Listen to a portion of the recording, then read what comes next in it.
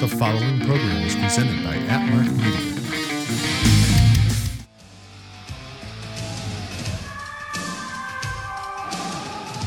The PWC Network. What the world is watching and listening to.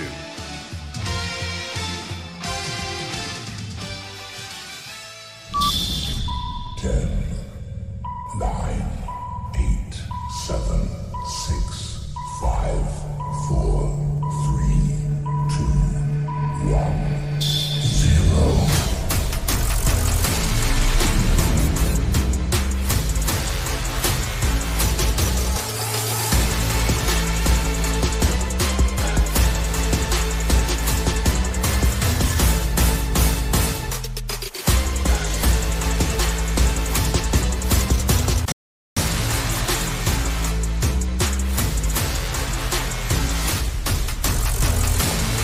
Going for the 1-2 punch of Jungle Boy. Watch out here. Oh, God, right to the back of the head. Combination shot. And Bobby Fish over the top takes out Luchasaurus. He's got it. Cole's got it. Big kick out. Excellent heart, tenacity, and fortitude right there by Jungle Boy. A lot of fight left in Jungle Boy. That's what he's all about. You love to see it. Adam Cole shocked by the resilience of Jungle Boy, but he shouldn't be at this point. Jungle Boy, the word is out on him. Once again, the biggest win of his career. He doesn't want to let that go. The boom. Oh, nice counter. Nice counter. Jungle Boy, he was thinking snare trap. Adam Cole rolled to his back. Oh, wow. Both athletes had the same thing in mind, and again, they had the same thing in mind. Oh, kick right to the forehead. Oh, super kick countered by Jungle Boy. Jungle Boy hits the ropes, charges in. Swept to the outside, shoulder to the midsection. Jungle Boy. What's he going for? Coming in, he was looking. Took too long right there, Excalibur. That's right, and Adam Cole, a pinpoint accurate super kick, stopped Jungle Boy. You know what he's going for here? He's waiting for Jungle to get on his hands and knees. The Panama Sunrise, huh? Panama Sunrise. Straight over into Luchasaurus. What a counter! Oh, the powerbomb. Uh-oh, watch out here. And the elbow to the back of the head. Jungle Boy, both legs are hooked. Bobby Fish breaks it up. Great job by Fish. Great save by Bobby Fish. If Bobby Fish hadn't intervened, I think Jungle Boy would have put away Adam Cole right there. That's a great teammate right there. Your head on a swivel. Good job by Fish, man. Look at Bobby Fish. He is just muscling Adam Cole. Got to get him to his corner. Over to the corner, yeah. That's a veteran right there. Grabs the corner tag rope. Yep. Follow the rules, we always say. Well, that's what Team Taz does. We always play by the rules. Every single time. 1 second. Yes, we do. Bobby Fish waiting right here. He is sizing up Jungle Boy in the corner. Fish charges in. Oh! Just a running knee strike to the midsection, followed up by a huge elbow. Wow, that kick could have taken a Jungle Boy's knee. Definitely could blow it out. You see that knee right there to the hamstring. Round kick to the inside of the thigh. Charlie Horse in it. Bobby, that dragon screw. Look at methodical Fish is. His face never changes. He just has a permanent scowl as he's decimating Jungle Boy. What an evil man. Infamous Bobby Fish looking to inhibit the mobility of Jungle Boy. I'll tell you, this has been a spectacular matchup for sure. What's going to happen right now to Jungle Boy? Bobby Fish has got him in his sights, guys. Bobby Fish. Oh, corner.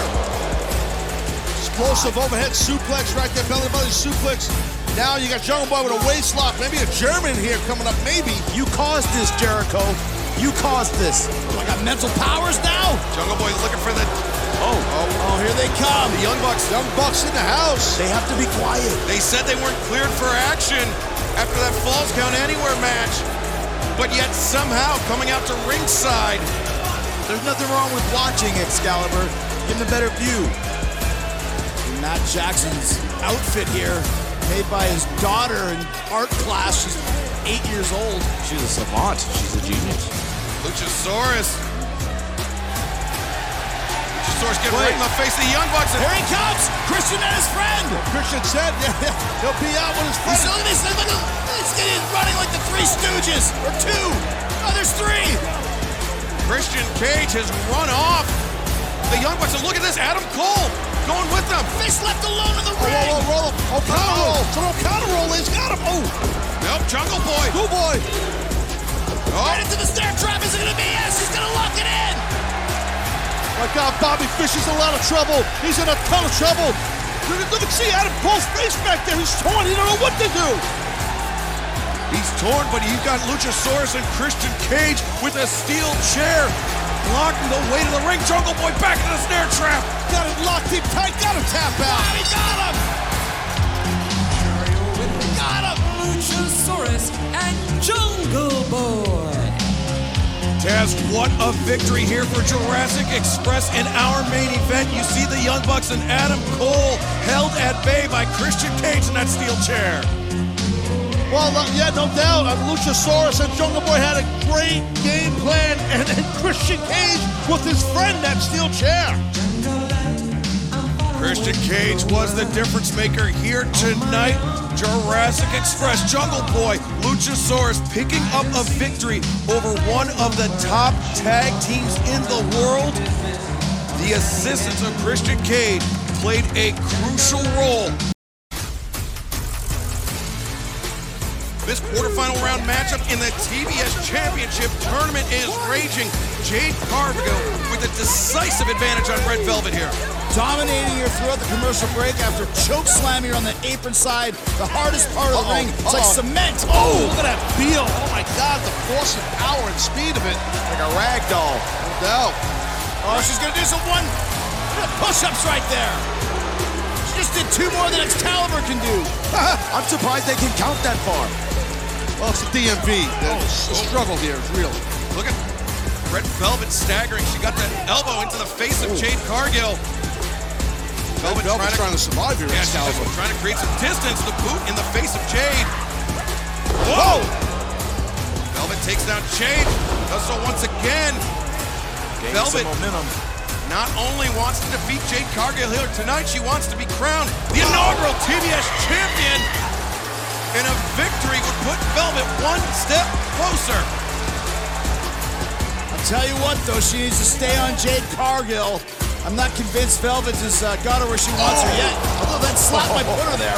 She's good. She's got a pretty good amount of offense going on. Velvet does right about now. Velvet with double knees to the spine. Right to the back of the head, too. I like that kick she did to her face, pushed her back. Stay on her, Velvet. Velvet's lining up Jade. Velvet, whoa! Nice leapfrog there by Cargill. Great agility by Jade Cargill. Oh my gosh, that pump kick right to the face. That right to there. the throat. She caught her. I'll tell you, man, the power, the pure power, guys, of Jade Cargill is so impressive.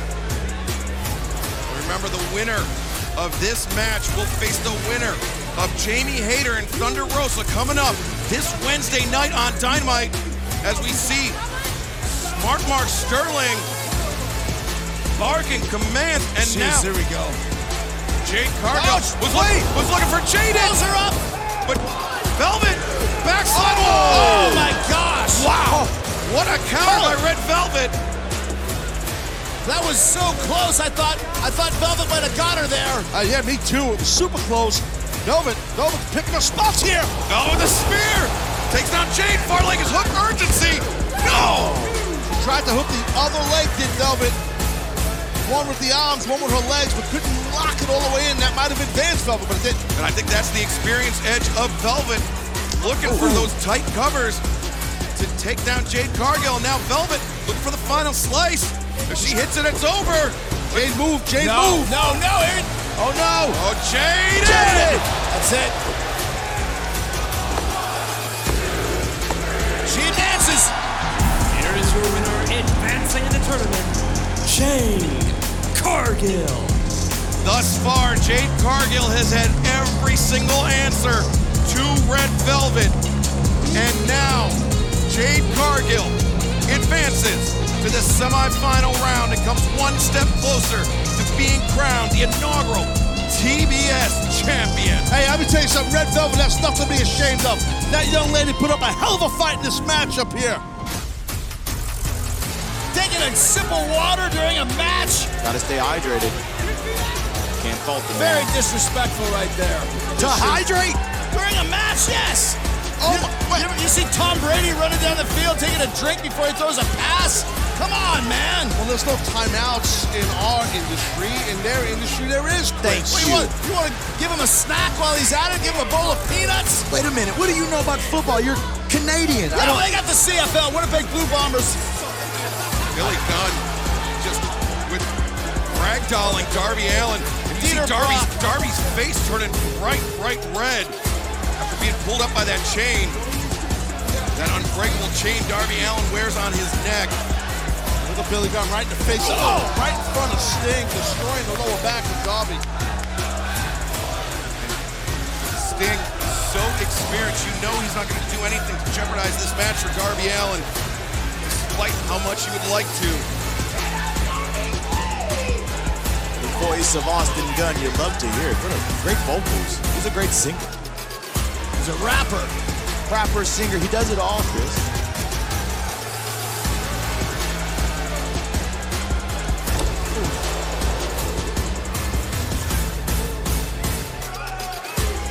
AEW Rampage back here on TNT. Darby Allin is just being bullied, dismantled by Billy Gunn here in our opening contest. It happened on the outside of the ring, right in front of Sting. Excalibur going to break him at a great point. You know, Sting will not jeopardize the match for Darby, so he couldn't help Darby. Sting's out there stoic like Michael Myers. I'll say this to Billy Gunn. The offense he used that was very effective was a simple punch to the face.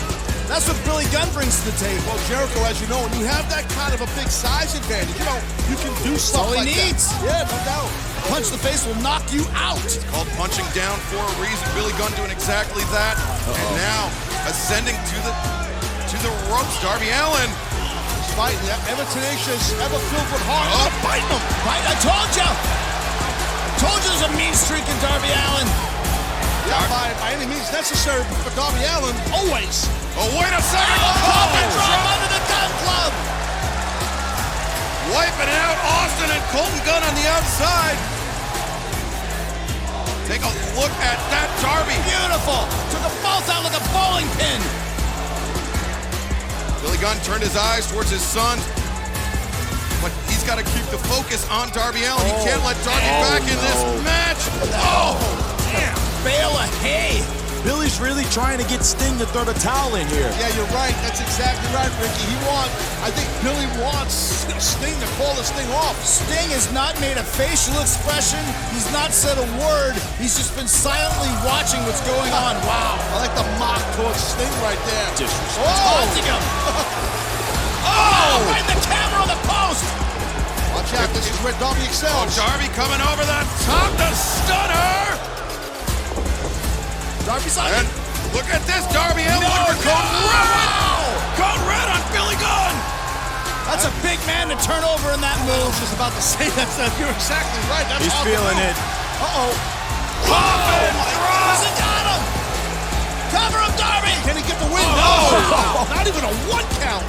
That's Darby's finish. He's won championships with that. Not even a one count, Taz, like you said. Unbelievable. But look at another Again. one. A second coffin drop.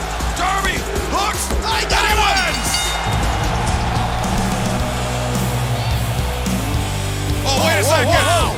Austin and Colton Gunn ramming Sting into the barricade and now descending on Darby like jackals. Sting's inside the ring. You want emotion? There it is right there. Talking with his fists. What the hell is going on here? I'll tell you what the hell's going on. Sting the Icon is taking care of business. If the Gun Club thinks there's any ounce of surrender in the Icon, Look out, Sting. Stinger! Oh, no. The cheap son of a bitch. Papa Gunn just got the Stinger pretty good right there. Papa son of a bitch is more like it. Oh. Good, just picking his spots, Billy Gunn is. Just tagging him. You'd love to see it.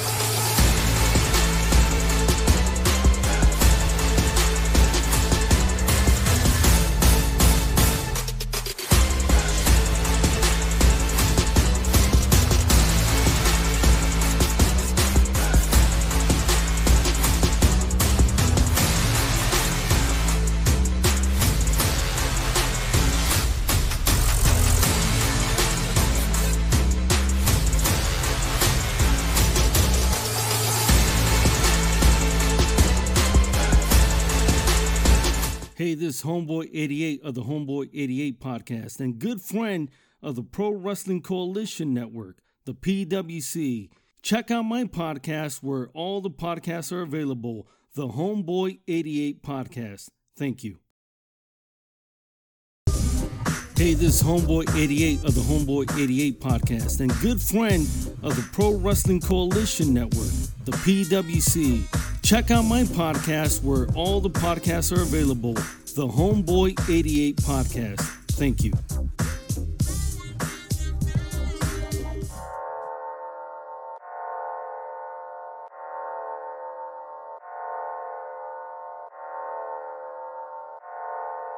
Hello, I'm Homeboy Shivani, and now the PWC, the Pro Wrestling Coalition, is on the air for the most exciting 2 hours of professional wrestling podcasting in the world. We're gonna put butts in seats and ears to the streets. And now, here are your hosts, Jimmy T and Jeff Lippman.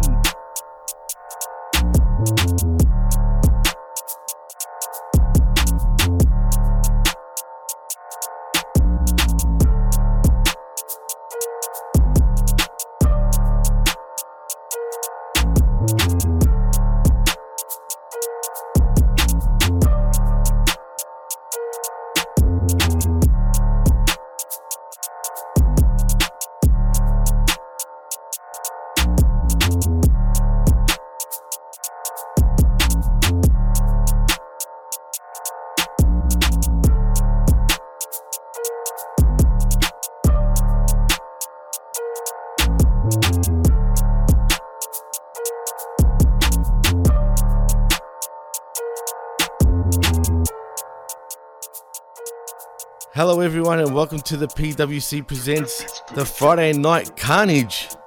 Yes, we've brought back Carnage finally after a little hiatus, and that's only because Chris and I have been doing a Rampage review show at HMG, and there's no point of Chris and I actually doing another show about Rampage, where it's just going to sound repetitive. So I've decided to bring it back, but this time, instead of Christopher Ames, or should I say Silent of the Ams, as my co-host would say, which is awesome, I've brought in Mr. Jeff Lippman, the foreign object, to actually take over from Christopher Ames.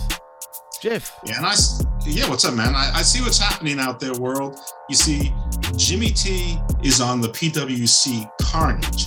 He is also on the HMG review show. So either way, Jimmy wins. So this is essentially a referendum of me, Evil Dose, the foreign object, the professor, the doctor, the sexiest lawyer in wrestling podcasting versus Chris Silence of the Ams. Well, PWC, we know where your hearts are with me. So come on, give us listens, likes, reviews, ratings, share. Just put this thing on repeat and play it all night long. It'll make you have sweet dreams, we promise. So yeah, let's talk some Rampage. Let's talk some Rampage, which was a bit of a disappointing show, to be honest with you, Jeff. Yeah, I'm afraid I have to agree with you on this one. I mean, I don't know if they've just given up. I thought Dynamite this week was pretty good. Rampage, not so much. So it starts with Darby Allin and Sting. So, okay, that seems like it's pretty exciting. And then I remember that he's facing Billy Gunn, who comes out with his 2 useless kids. Ugh. Now, those of you who are fans of the many family of wrestling podcasts know that the Jargonaut was saying that this is good. Darby should be facing big names with large reputations and start building those wins back up. He shouldn't be in major programs where it's got to be 50-50 or the loss hurts him or the loss hurts the other person.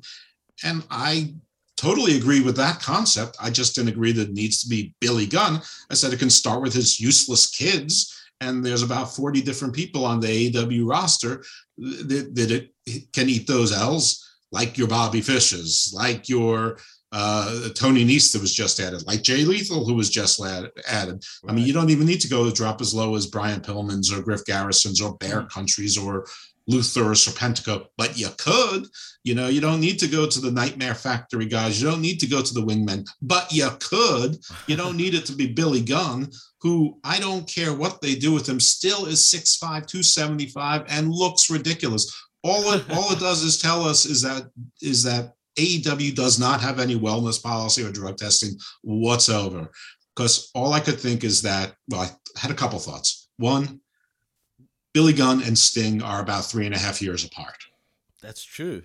And which is actually unbelievable because look how jacked Billy Gunn is. I mean, I think he looks better than he's ever looked.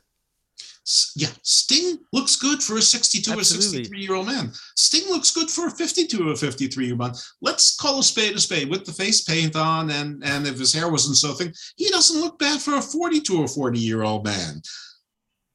Next to Billy Gunn, holy moly, don't even look like they're the same species. I mean, literally, Billy Gunn looks like he's the main character in one of those superhero shows where it's like a retired superhero, like Batman doesn't want to do it anymore, and he's just gruff, but you still aren't going to mess with him.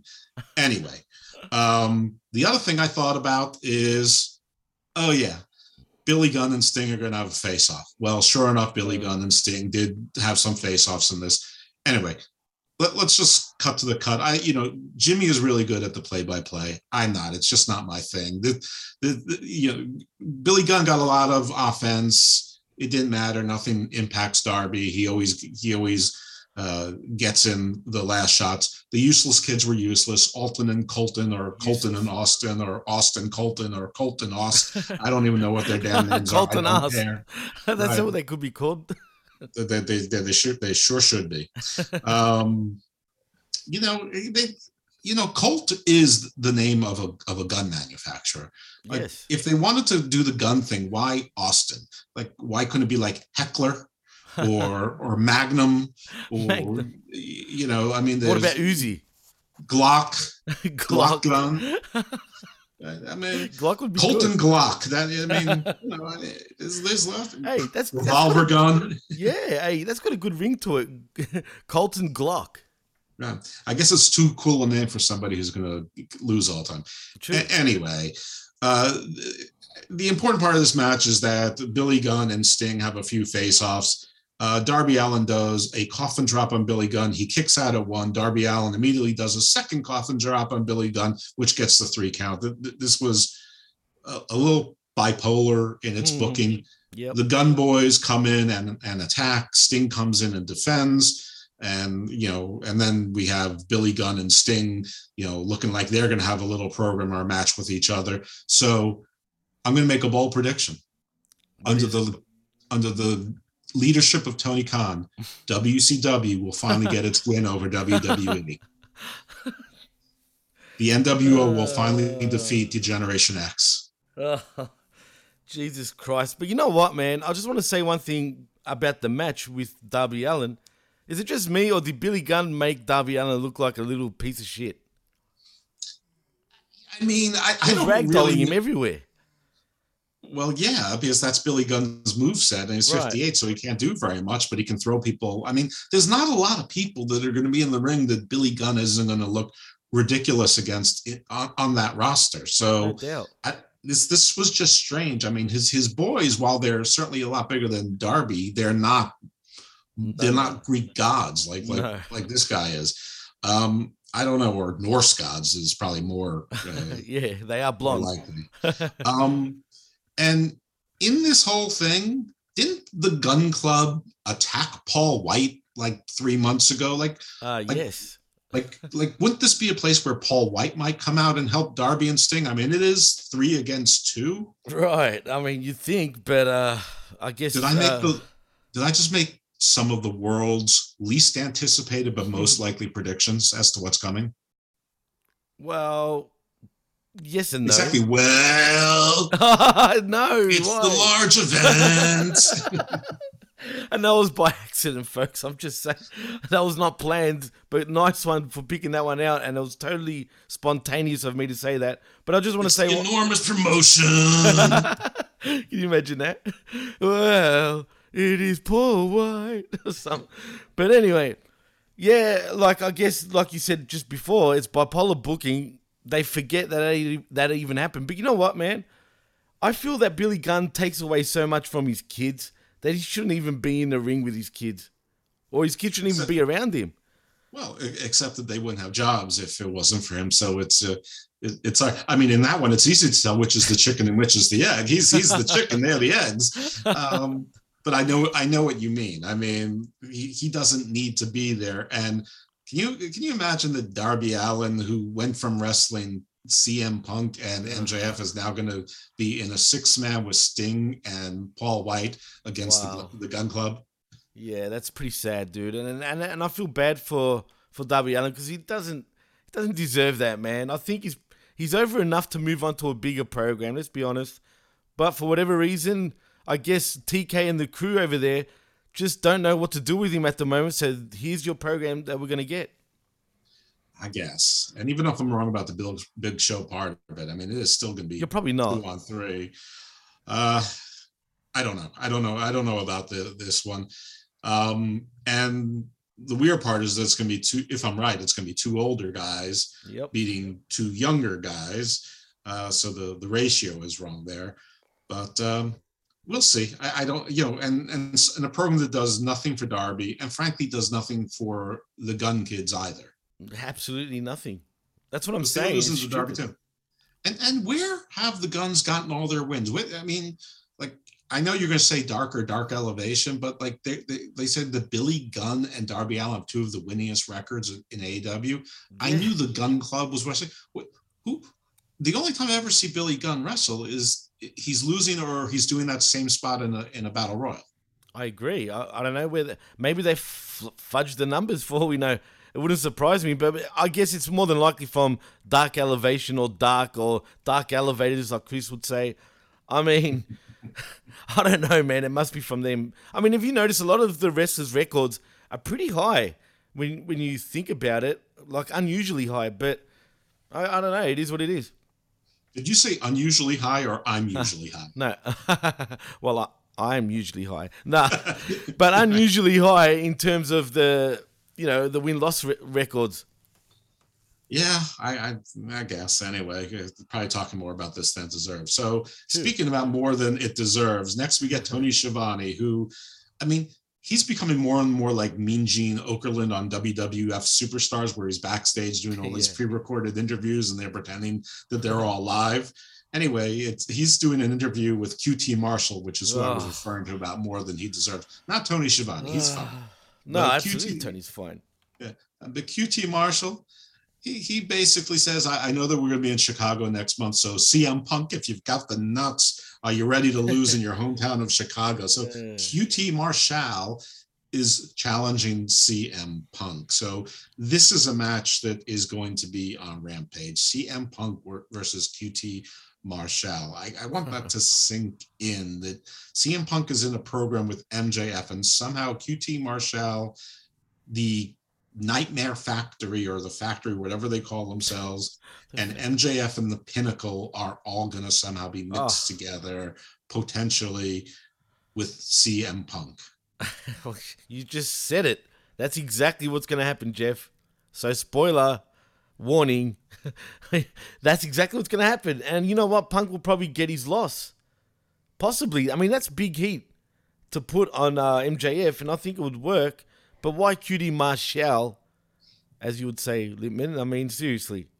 Are they going to be the next faction that he hires out, and instead of the Pinnacle, he's going to hire out the Factory. He's going to hire Aaron Solo, Nick Camarato, maybe Anthony Ogogo is going to make his comeback after a year, after one match and being injured for a year. Yeah, I hope not. If he does that, Jesus Christ. Look, maybe Punk will still win. It will be in Chicago after all. But, if QT Marshall, that's for sure. Absolutely. I mean, geez. I mean, QT Marshall is a big draw, and he's going to put butts in seats, as Tony would say. Yeah, bowling shirt sales have gone through the roof. Through the roof, absolutely. To the moon. To the moon. That's correct. So next we get the Inner Circle, Chris Jericho doing all the talking. Obviously, it's a pre-tape segment because Chris is also on commentary, yelling incessantly throughout the whole thing, half joking, half bickering with Taz. and Ricky Starks is there basically a potted plant. Ricky Starks on commentary is terrible. You doesn't even say nothing. He's quiet most of the times, dude. Yeah, obviously this guy is not fully healed, and they're just trying to figure out ways to, get him paid and try to get him over. But even if he has a personality, we can't see it with Jericho constantly chirping. And frankly, Taz does a lot of talking too, but Taz at least is good at commentary. Absolutely. But if they want to get Starks over, they need to pull Jericho out of there, and they need to tell the other guys to take a step back or have someone that's more muted there, like Excalibur, like Paul White would probably be, like Mark Henry would probably be, and let if Ricky Starks can in fact shine on the mic, which I've only seen in my life once where he's really been above average, where people always want to say he's got a lot of charisma. I've only seen that a couple times. No. You know what it is, Jeff? I just want to quickly interject. He might dress up like The Rock, but he ain't the fucking Rock. No, he's not. He's not even one of The Rock's legs, for God's sake. Literally, he's not. He's an in shape guy, but he's painfully thin. And if he was the lifeguard at my beach club, I'd feel pretty secure that he could probably swim out against the tide and rescue me. Definitely. But like if there was I don't know, like let's just say the Hells Angels rode up there and like they were going to cause trouble on the beach, which is not what the Hells Angels do really. But let's just say there were some troublemakers on the beach. It's not like I'm thinking he's like Baywatch and is going to, that's what I'm picturing. Secure the premises. So anyway, it's the Inner Circle. It's them against the world. They don't care who it is. They don't care if it's America's top team. They don't care who it is. You line them up, they'll take them down, whoever it is. And is this a joke or is it true? Is Jake Hager fighting John Jones in December? Oh, that's the first I've heard of that. Where'd you hear that? No, that's bullshit. There's no way that. I saw it on Twitter. Normally I would think it's bullshit, except who wants to hire Jake Hager to do an MMA fight because he's not very, all that good at it. He keeps hitting people in the balls. And John Jones has got to be like 58 now? No, are you kidding me? 58 years old? Is it John Jones or is it Roy Jones? I don't know. If it's Roy Jones, that's a different story. If it's John Jones would absolutely murder Jake Hager. I think it's John Jones. It must be a joke. It must be a rib. It must be a Photoshop thing. I guess we'll find it. I was going to say. Anyway, then we cut immediately to another backstage video promo from the Men of the Year, and basically, more bad news here, folks. Their promo is about the Inner Circle, how it's not over, and they're proud of Dan Lambert, and they haven't seen the last of America's top team. Ugh. And I'm like, why? That was just an ending. There's dozens of wrestlers there not doing anything. Listen, they're getting paid, so it's better than another company. I can think of another promotion that basically is, just about done paying people, but. I don't know. I don't know why 3 to 5 people from America's top team need to take anybody's spot. Dan Lambert's an interesting voice, but he really only has one note. Mm-hmm. Paige Van Zandt is nice to look at. Absolutely, she is. But the other guys, not needed, not important. All right, the next match is Jade versus Red Velvet. I don't know why Jade Cargill needs Mark Sterling. I know. It's not like she can't talk. Yeah, she can talk. She looks great. He doesn't talk so great, and he certainly doesn't look great. I don't know whose friend he is that he got himself on TV. This match was actually better than I had any right to expect. Absolutely, it was, Jeff. It really was. Right, continue, please. There was one weird spot where Red Velvet obviously got tied up in the ropes and she was supposed to do, I guess, a suicide dive or something, but she just got caught up in the ropes and fell straight down. But they recovered from it. And then the commentary, tried to address the fact that she got caught up in the ropes and actually that might have saved her a bit. So the commentary did a pretty good recovery. It's live TV. Shit happens. But Jade won. She looked pretty good doing it, but Red Velvet looked okay. It looked like she was starting to use a little bit more strategy, a little bit more leverage and momentum, more diversionary tactics, sort of like Spider-Man fighting the Rhino kind of thing. But it didn't work. Jade was just too powerful. Eventually caught her one too many times and got the win. And Jade Cargill advances to the semifinals in the tournament. I guess we're going to see Jade Cargill versus what is it? Is it Nyla Rose? Nyla Rose, yes. Well, can I say before you go on to the next match, I just want to say you hit the nail on the head when you said this match was much better than it should have been. But then again, it didn't surprise me either, because when these two get in the ring together, for whatever reason, they put on a great match with each other. But when they wrestle anybody else other than each other, they're the drizzling shit in the ring, right? So I don't know what the connection is between these two. They've got great chemistry. Every match I've seen them in has actually been pretty decent. This one, possibly their best one, but it's always a pretty good match. And Jade Cargill, make no mistake about it, Jeff, she is a megastar in the waiting. And when I say megastar, I'm not talking about like on a male level, but on a female level in AEW, she's going to be the queen of that whole division. Sure, she's green in the ring, and she can't really do much in the ring unless she's got someone opposite her that can carry her and work her into a great match. But she gets everything else. She gets ring psychology. She knows when to look at the cameras, when to pose. She just gets it, dude.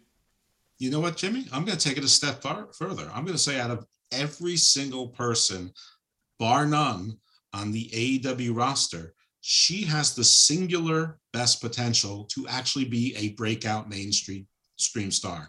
She's Absolutely. the one who can be cast in Marvel movies and DC movies. I mean, I know that She-Hulk has already been cast, but that's because nobody knew who Jade Cargill was. Absolutely. If somebody knew who Jade Cargill was, why wouldn't they cast her as She-Hulk? Save them on the CGI. I mean, she's got the look, she's got the build, she's got the statuesque size. It's not just build there. She's also a tall woman. So, and I think that they're right to put the Jets behind her. I agree with you. I don't know why her and Red Velvet are always wrestling each other, so it seems. Nothing against Red Velvet, but she hasn't been in this business much longer than Jade. Red Velvet should probably be in a program with like a Serena Deeb, as opposed to Serena Deeb being with Hikaru Shida, who, they're both veterans. They both could be working with people. Right. And they don't Jade need to be putting Cargill- each other over. Right. It's true. And Jade Cargill should be working with like a Hikaru Shida or like a Santana Garrett. So somebody who can coach her up and but also doesn't need to win any longer. If they think that Hikaru Shida is still one of their pillars of their female women's division, then why did they fly Emi Sakura back and let her be the one to coach up Jade Cargill? I mean, I know it's Joshi, but Emi's been around long enough that she didn't only do Joshi. She did the technical stuff too. So, anyway, there's they should use their female coaches better. I'm not saying those women were hired to be coaches, but they could be. They could be player coaches. Well, like Serena Deeb, I mean, she's exactly that example. I agree. It's just she's a heel, so I'd put her against Red Velvet. Also, she's smaller like Red Velvet, so I think it would be more interesting to see them work together. Everyone's smaller than Jade Cargill, but Santana Garrett's, is at least a taller woman, and Emi Sakura is a stouter lady, I don't know, thicker woman, but whatever it is, just a veteran. I mean, Emi Sakura, I think, is sort of like a player coach in Japan as well. No, she definitely is. Actually, she trained Hikaru Shida, if my memory serves me right. I think you're right. So I don't, so that's just what I would do. But I mean, Jade Cargill is someone that they should really push. They should take her off of Rampage. They should feature her more on Dynamite. They should build more around her, because not Cody, Jade really has the potential to become their mainstream star. I mean, that's true. And surpass a China, because China, I mean, I know people like to romanticize it back, but China became mainstream because she was freakish. China was not a beautiful woman. No, hell no. No, wait, Cargill's beautiful though. That's what I just said? Yeah, and she's mean and big, and she's got abs the size of my knuckles, for crying out loud. I mean, and she was a fitness model. She already knows how to work a camera. Absolutely, she does. And that's what I mean. She's a natural, dude. Other than in-ring work, which I'm sure she will improve at, she's a natural. So if anyone at AEW is listening to us, listen to us. Do feature her more, and get your female Roman Reigns in there. I mean, get your first rock. Acknowledge her. TK, acknowledge her. That's it. Good job. That was excellent, Jimmy. Thank you. And this brings us to about halftime in Dynamite. So I'm going to go over listeners of the PWC and at Mark and Hammerlock Hangover who've heard me this last week know that I've been tracking the ads, because everyone's always talking about the demos. I listened, by the way, to the latest Hammerlock Hangover, and I was laughing my ass off at the start. I'm not going to lie. I'm pretty proud of last Hammerlock Hangover. You all should listen. But we added a whole lot of excellent sponsors that are all wrestling related. It's amazing. We are rolling in dough over there. You're rolling in the money over there. It's amazing. It's an embarrassment of riches, all the sponsors we have. So here are the ads, and you tell me again, metaphysically, you listen to the other shows and you listen to what the ads that are running on these shows are, and you think if there's really demos being targeted here, if there's any particular patterns that you can discern where something is definitely tracking younger or older, or if it's all over the place, or if there's even anything more than just random ad buys being placed on random shows. So here are the ads. At least 4 ads for either the United States Postal Service doing Christmas deliveries. Dunkin', twice Nature-Made sleep tablets. So you youngins that are having insomnia, there you go. State Farm Insurance for you kids. Tampax for the male audience, obviously, because they now have sizes. Taco Bell, Nissan, Walden University, House of Gucci, the movie, Facebook Meta. That's pretty young. That's pretty young. By the way, Facebook Meta is the only commercial that I have seen on AEW programming that I've not seen yet on WWE programming. Arby's, CatholicsComeHome.org. Oh, that's very like children-like. I mean, children love that, to go to like Catholic-related stuff. Come to think of it, that's also, I think I've only seen that on AEW programming, but I'm not sure about that. Comcast Business, Blade Runner, Black Lotus, Svedka, Ragu, Geico Insurance, Kellogg Special K, Golo.com, which is an insulin resistance pill for weight loss, Xfinity, Dash Pass, which is like Grubhub or Uber Eats, Wheel of Time, which is a show on Prime, and Lay's Chips, the whole family Lay's Chips. So those were the commercials. I took out any that are that I know are Warner Brothers family TV shows or products. I don't think Blade Runner Black Lotus is. It's on something called Adult Swim. I could be wrong. That could be part of the Warner Brothers family. Wheel of Time's on Amazon Prime, which I think I'm pretty sure it's its own company, because, but possibly it's affiliated with Warner Brothers. I'm not 100% on that, but I'm pretty sure Amazon is its own. So there you have it. Those were the ads that ran during Dynamite. So you can cross-reference this with the skirmish. You can cross-reference this with the conflict, and also with Smack Talk and not Machismo yet, but next week's Machismo. You'll see this, and you can track along with us, see what conclusions you come to about how important the demos really are. By the way, I'm also going to start paying attention to some other primetime shows on USA and TNT. I already watched The Sinner, so I'll track that.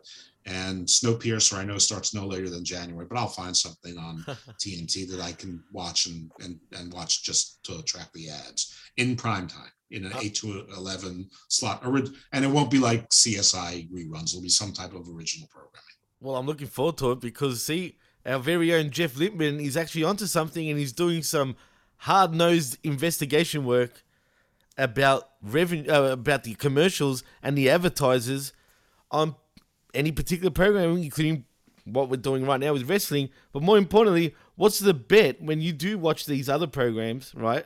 Be it Law and Order or whatever it's going to be. What's the bet that the commercials will be of similar basis anyway? At some point I'm going to, when I finish with the original programming, I'm going to watch a couple of those as well to see.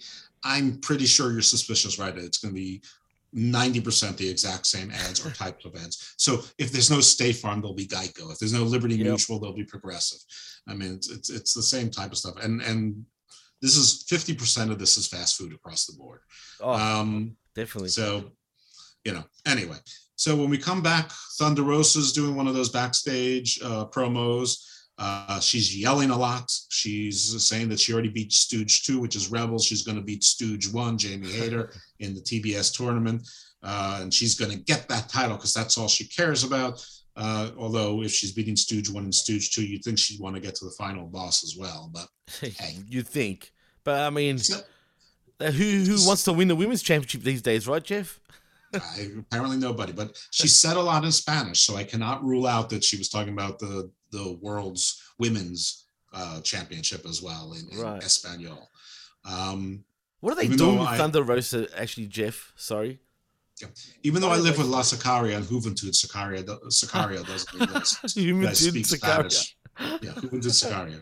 That's awesome. You're referring to your stepson, right? Yes. Juventud. The people I live with, yes. Even though they speak Spanish, and it doesn't mean that I understand Spanish that well. By the way, folks, that's the secret to a perfect relationship. It's not too much communication, it's the inability to communicate. Absolutely. That is awesome, Jeff. Well done. That's awesome. That's brilliant.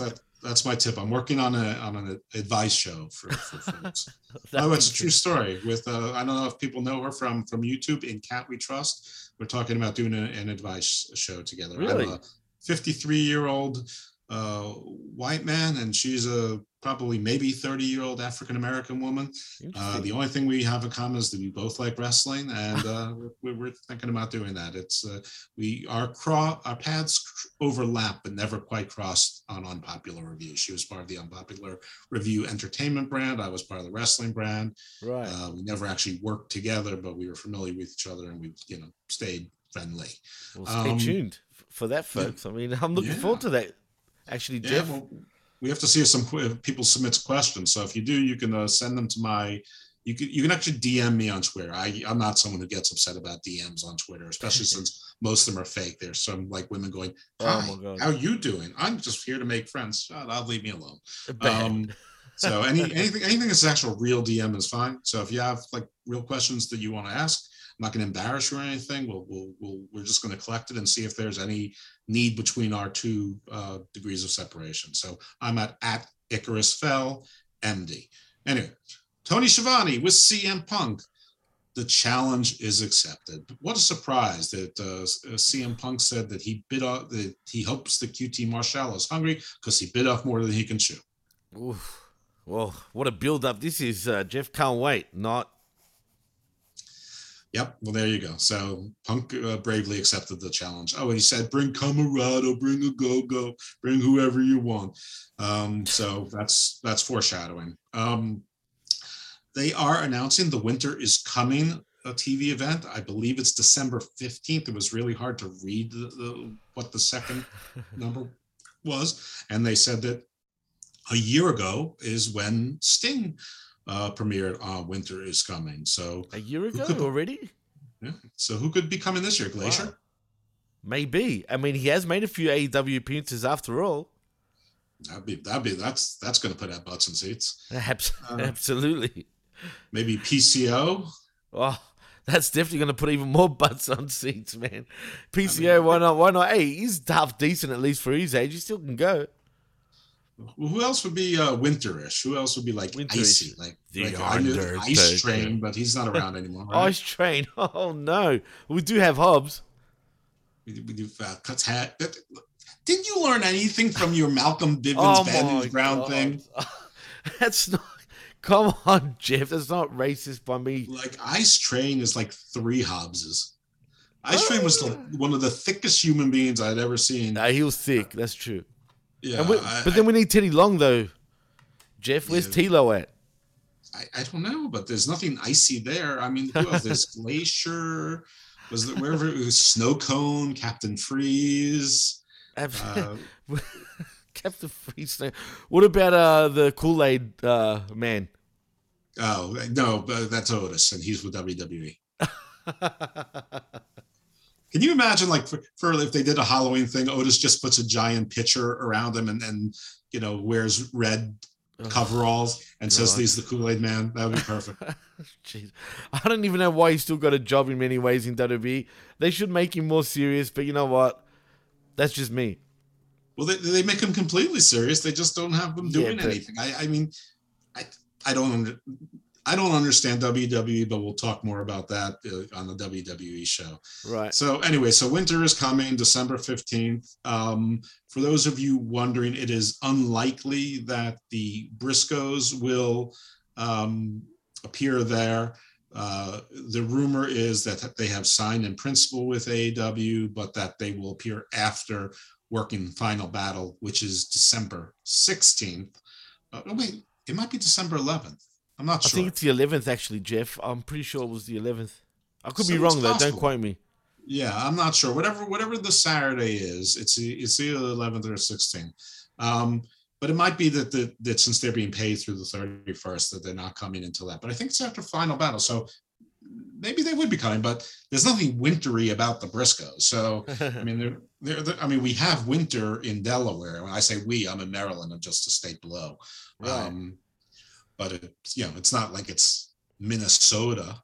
Well, yeah, true. And just to confirm it, it is December 11th. Okay, so it's very possible. I'm trying to think of PCO actually would be available. I was just joking because he sort of, they could pass him off as Glacier now and nobody would really know. With one eye, Glacier with one eye. Glacier with one eye, yeah. He could be more like who's the character from Mortal Kombat with the electric eyes? Sub-Zero. Oh, the literal Raiden. You're talking about. Yeah, Sub-Zero Glacier is a carbon copy of Sub-Zero from Mortal Kombat. Okay, well, he can be Raiden then. I don't know who else they have there that could do that. Anyway, it doesn't matter. There's 900 wrestlers that are available now. I'm sure they can have one be a giant snowman or something. Absolutely. Why not? Yeah. So now we have the Mark Henry split screen interviews. And God help me, I'm starting to like this. God, is it so bad that it's getting good now, Jeff? I think that maybe it is. I don't know. I'm starting to enjoy it. I'm like looking in Mark Henry's eyes, and I think at this point he's like, I know this sucks, so I'm just gonna have fun with it. And if it looks like I'm about to laugh, you laugh with me. And you know what? God damn it, Mark, I am. I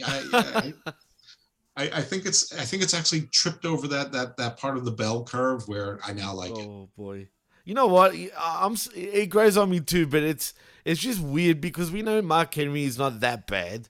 So why is he struggling? It's almost like he's trying so hard not to fuck up. You know what I mean? Like he's just, I don't know, it's weird. He just comes across as so ungenuine. It's ridiculous. I don't really I don't blame Mark Henry or Paul White for signing with AEW. I just don't know why AEW signed them and for what purposes. They don't really need them for commentary on the YouTube shows that very few people watch. Nobody tunes into wrestling for commentary. They may tune out because the commentary stinks, but no one tunes in for commentary. I don't get it. I don't really understand it at all. They're saying that they're scouts. Scouting what? Who needs to be a scout? Everything's on TV now, and that they're working with the wrestlers. Okay, every time you hear that they're working with the young guys, it's a lie. They work one day a week. These people fly in, they fly out. Some might stay overnight and they leave in the morning. If there's a pay-per-view, they work 2 days a week. It's not like they're coming in and they're training in the gym with each other. It's just not happening. That's Christian Cage isn't doing it. CM Punk is new. Daniel Bryan is new. Bryan Danielson. Matt Hardy isn't doing it. Are they talking to them? Maybe some, but they're probably, trying to get their scripts together and whatever. I mean, do you get some stuff by osmosis? Sure. But if you think that they're really working with them and sitting there, it's not like it was in the old days when WWE would tour 320 days a year and you were all in the same buses and hotels and gyms and you were all there together at the PC together, like down at NXT when they used to have people there, right. That they were there basically 5 out of 7 days a week or more, all training together. It just isn't what it is, which is why you don't really see that much improvement with a lot of the people. They're still doing the indie stuff because that's where they're working the other 3 or 5 days a week at indie cards, where sometimes they're heel, sometimes they're face, sometimes they're bottom of the card, sometimes they're top of the card. Anyway, back to the show. we have the Elite, which, by the way, even though the Young Bucks are there, and it's emphasized that they are not cleared to wrestle, they're still injured, Cole and Bobby Fish. So we got the Elite, Sans, Omega, of course, no Don Callis, no Brandon Cutler, and no Nakazawa. Right. So apparently no Omega, no Nakazawa, and now no Cutler either, which, probably should have told you some of the, surprise, told you what the outcome was going to be. Of course, Bobby Fish being in the screen should have told you what the outcome is going to be. But all of you out there going, no, they're going to reform Red Dragon and they're going to reform the Undisputed. Bobby Fish is there to lose and be a scapegoat before Kenny Omega and Adam Cole split. Maybe he'll be part of it because Cole is loyal to Fish, or more likely they'll just beat the crap out of Bobby Fish and then we'll never see him again. He'll be down at dark de-elevation. He'll be at dark sub-level. Well, yeah, dark sub-level, exactly. I do think, though, that this Kenny Cole sort of thing that could start, which will start, it's obvious, they're planting seeds right now. I do think the Bucks will end up siding with Cole, and Kenny will be the babyface. It's obvious that he's going to come back as a babyface whenever that is, right? And I think we're going to have a similar Bullet Club. Because, look, we never got the story arc for why Kenny killed Adam Cole. So, like, I'm talking about in being the Elite, he died, Adam Cole, right? So they conjured him back up. Yeah. So I think there'll be something. What I'm amazed at, Jimmy Tajikistan, is that you don't remember that 6 days ago, I was on a show with you where you were saying, finally, they're going to get Adam Cole the fuck away from the Bucks. And the rest of the three of us told you that's not what the story is going to be. Right. But, well, you see, but now that I thought about it, I'm starting to think like you guys. So I just had to think about it. You know what I mean? So after dwelling on it for a little bit, I think that's where it's going to go anyway. Excellent. I agree with you 100%. I think that you are correct about that. So on the other side of the screen, we've got Lucha Boy. Luchasaurus and Jungle Boy. Lucha Boy, I like it. And Christian. And they're not afraid. Christian says, Cole, I see that you brought a little friend. By the way, the embarrassing thing here is that Adam Cole was at least 1.5 inches taller than Bobby Fish and both Bucks, and Adam Cole is under 5'10".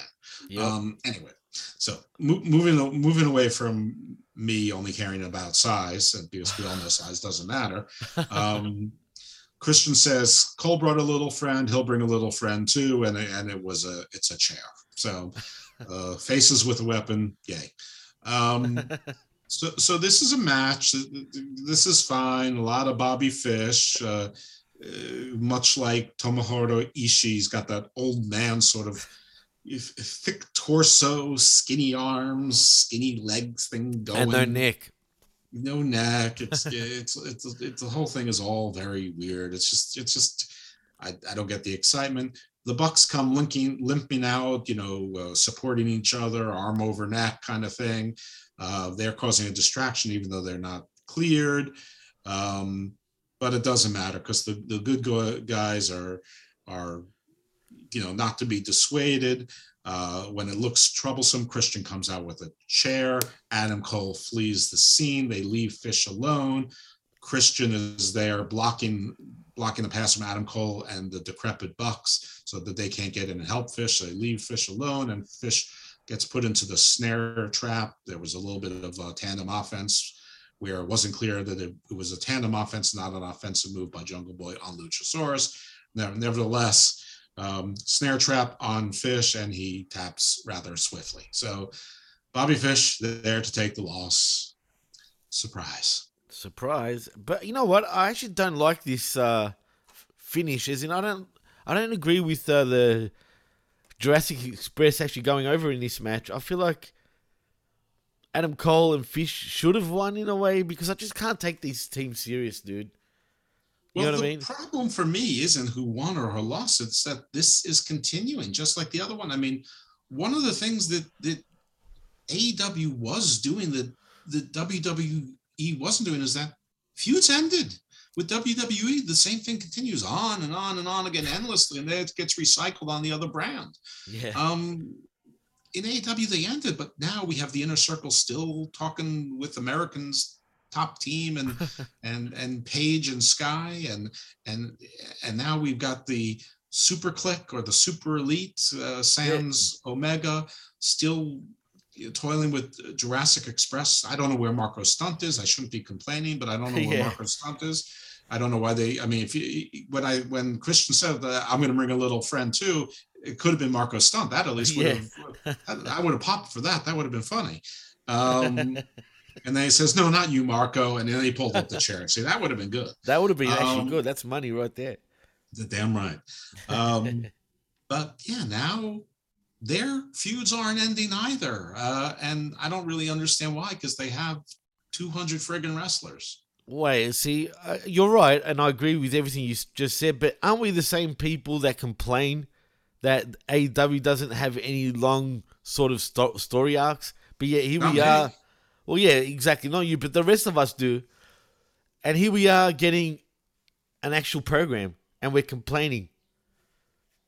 Well, again, not me. I mean, I think that there is enough room for some of both. And, you know, the pay-per-view had these stipulation matches where they soundly ended. I mean, AEW has done this before, but not often. I mean, the MJF Jericho match had one too many matches. Yeah, that's true.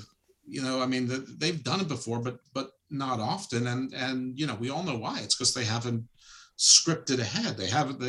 They know how they want to get to the end of the story, but they don't know what they want to do after. Right. So, you know, now instead of just causing the herky-jerky thing to happen, they're extending it. And frankly, I'd rather a herky-jerky news story, because you can do that in wrestling easily. I mean, you show two guys in the back in catering, and then somebody picks up the other guy's drink, and it's like, that's my drink. No, it's my drink. That's my, and there you go. Insta feud for 2 weeks until you figure out something more clever. But see, that's the problem, Jeff. It's always 2 week sort of feuds and then nothing. What can I tell you? It is what it is. But that was the end of Rampage. So you know, again, like you said, it was a pretty disappointing show. There were no Fast Nationals today. Either that or Brandon Thurston and Andrew Zarian blocked me on the same day, which seems unlikely.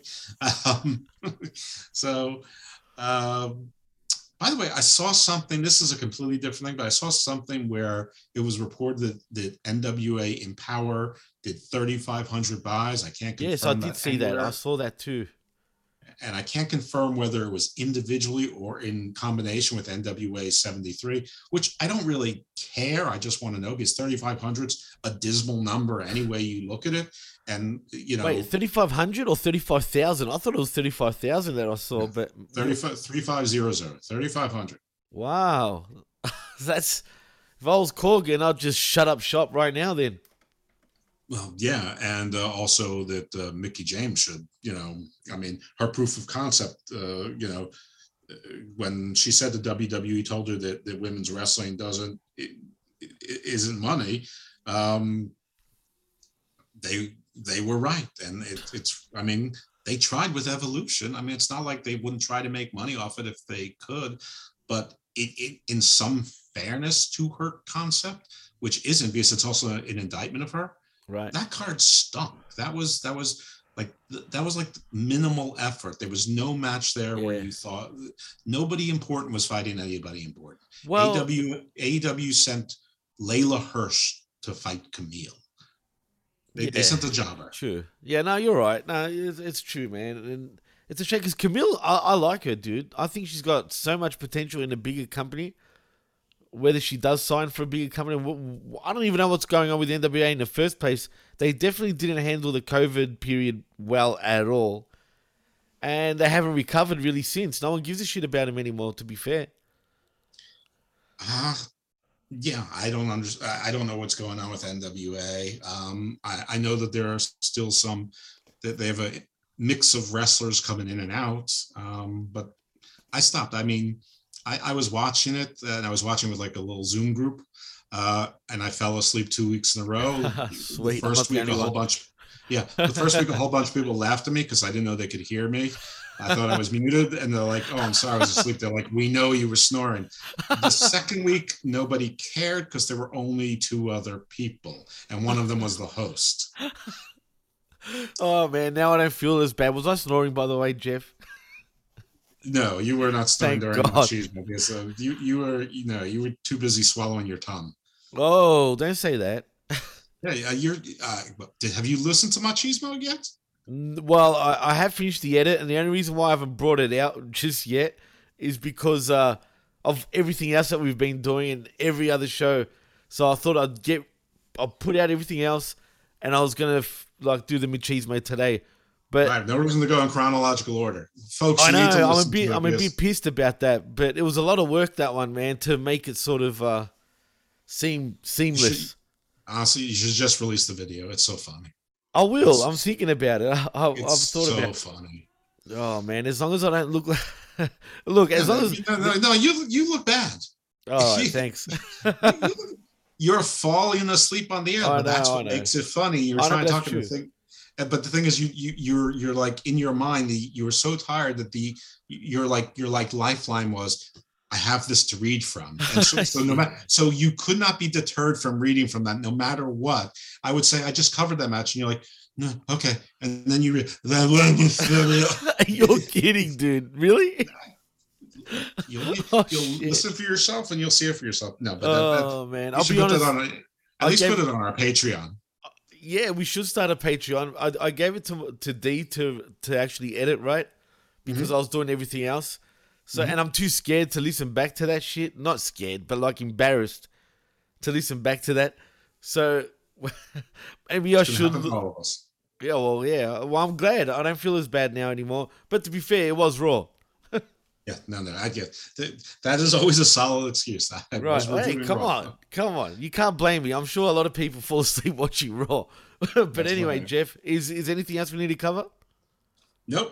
That's it. I think we did a good job on Rampage for the Carnage. We defeated Venom. Hey, so I was just coughing then. Well, Jeff, take it home. Tell everyone where they can find you, dude. Hey, if you are an independent wrestler, or even not so independent wrestler, a musician, or an artist or a talent anywhere, we do trademark law and copyright law. But listen, anyone can do a copyright. Trademarks, Dunlop, Bennett, and Ludwig, PLLC. You can reach them by reaching me. You can also find me in Garden of Doom, right here on the PWC and at Mark Media. And UFO month continues. I dropped a new episode today, November 20th. It's the 3rd out of at least 4, maybe 5 UFO themed shows. This was called Close Encounters of the Fourth Kind, with a gentleman who both he and his twin brother were abductees. I'm looking forward to that, Jeff. I'm actually really looking forward to that episode because that's my thing. I love hearing alien abduction stories, dude. Well, you're going to hear one, and we're going to talk to his twin brother in a few months because I didn't want to do them together, and I didn't want to have them too close together because I'm not sure, but I have a feeling their stories are at least somewhat similar, right? Because they grew up in the same house. Oh, right. So yeah, we've got that, and then Hammerlock Hangover also on those same very fine networks. It's a wrestling podcast. Check it out. You'll hear some of the same stuff, obviously, because it's the same voice. I'm doing the ad thing there as well. But also you can check out those wonderful sponsors that we have, and then you can go and support them. Absolutely. Well, like Preparation Triple H. Exactly. Well, when the family business kicks you in the ass. That's awesome. Because it's true. but anyway, in saying that, please like and subscribe at the pwcnetwork.podbean.com, where you'll find not only my shows, but Jeff's shows, Chris, Son of the Ams, who just dropped a new Fast Center, which I suggest you go and listen to it. Like Jeff said before, he's dropped his Hammerlock Hangover show and Garden of Doom. And please check out, even Homeboy is on the network. We got the Professor with his perspective that just dropped today as well. So please, good shit, absolutely. So please check everyone out. And if you want to follow me, you can follow me at DJ MassFX on Twitter and at the PWC Network. And in saying that, I'm Jimmy T. He's Dr. Jeff Lippman, and this is the PWC Friday Night Carnage right here on the PWC Network and at marksmedia.com. Peace. Stay evil, my friends.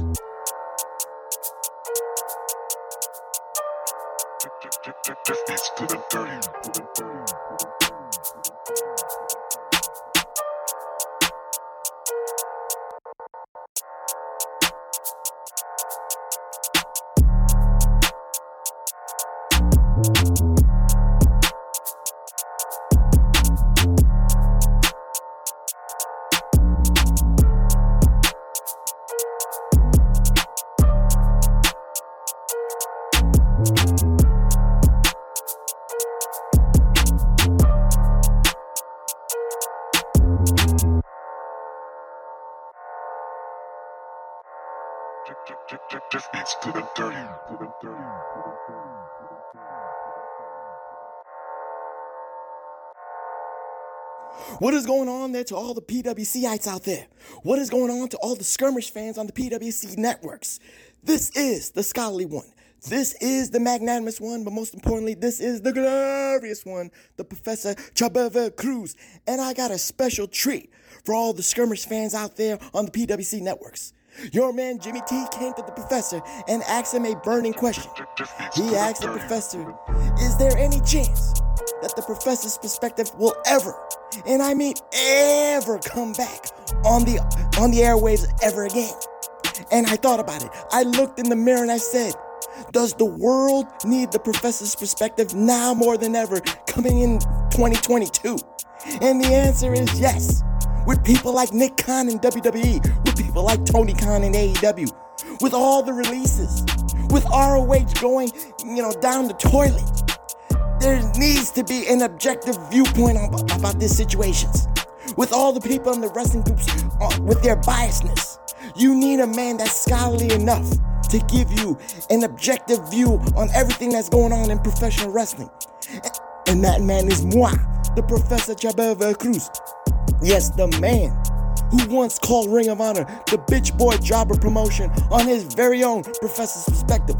The man who confronted PMS bitch boy, aka CM Punk, and was the first man to be blocked on Twitter from him with the PW Hustle crew. Yes, that is that professor's perspective. And it will be coming exclusively to the PWC networks. It will be coming exclusively to a special skirmish here and there. But most importantly, it will be coming as a special sideshow here on the PWC networks. Yes, that is right. The professor's perspective. If you never heard about it, it is coming back here exclusively on the PWC networks. It is coming back here exclusively on the PWC networks at Podbean.com. So stay tuned, PWCites, and hear the most scholarly viewpoints on professional wrestling. Stay tuned, PWCites, for the most glorious viewpoints about AEW, WWE, MLW, New Japan, Mexico, and all points in between that has something to do with professional wrestling.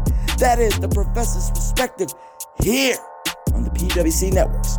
Look out for it in the coming months, exclusively here on the Pro Wrestling Coalition networks. I am that man, the Professor Chabeva Cruz. Stay tuned, PWCites, stay tuned.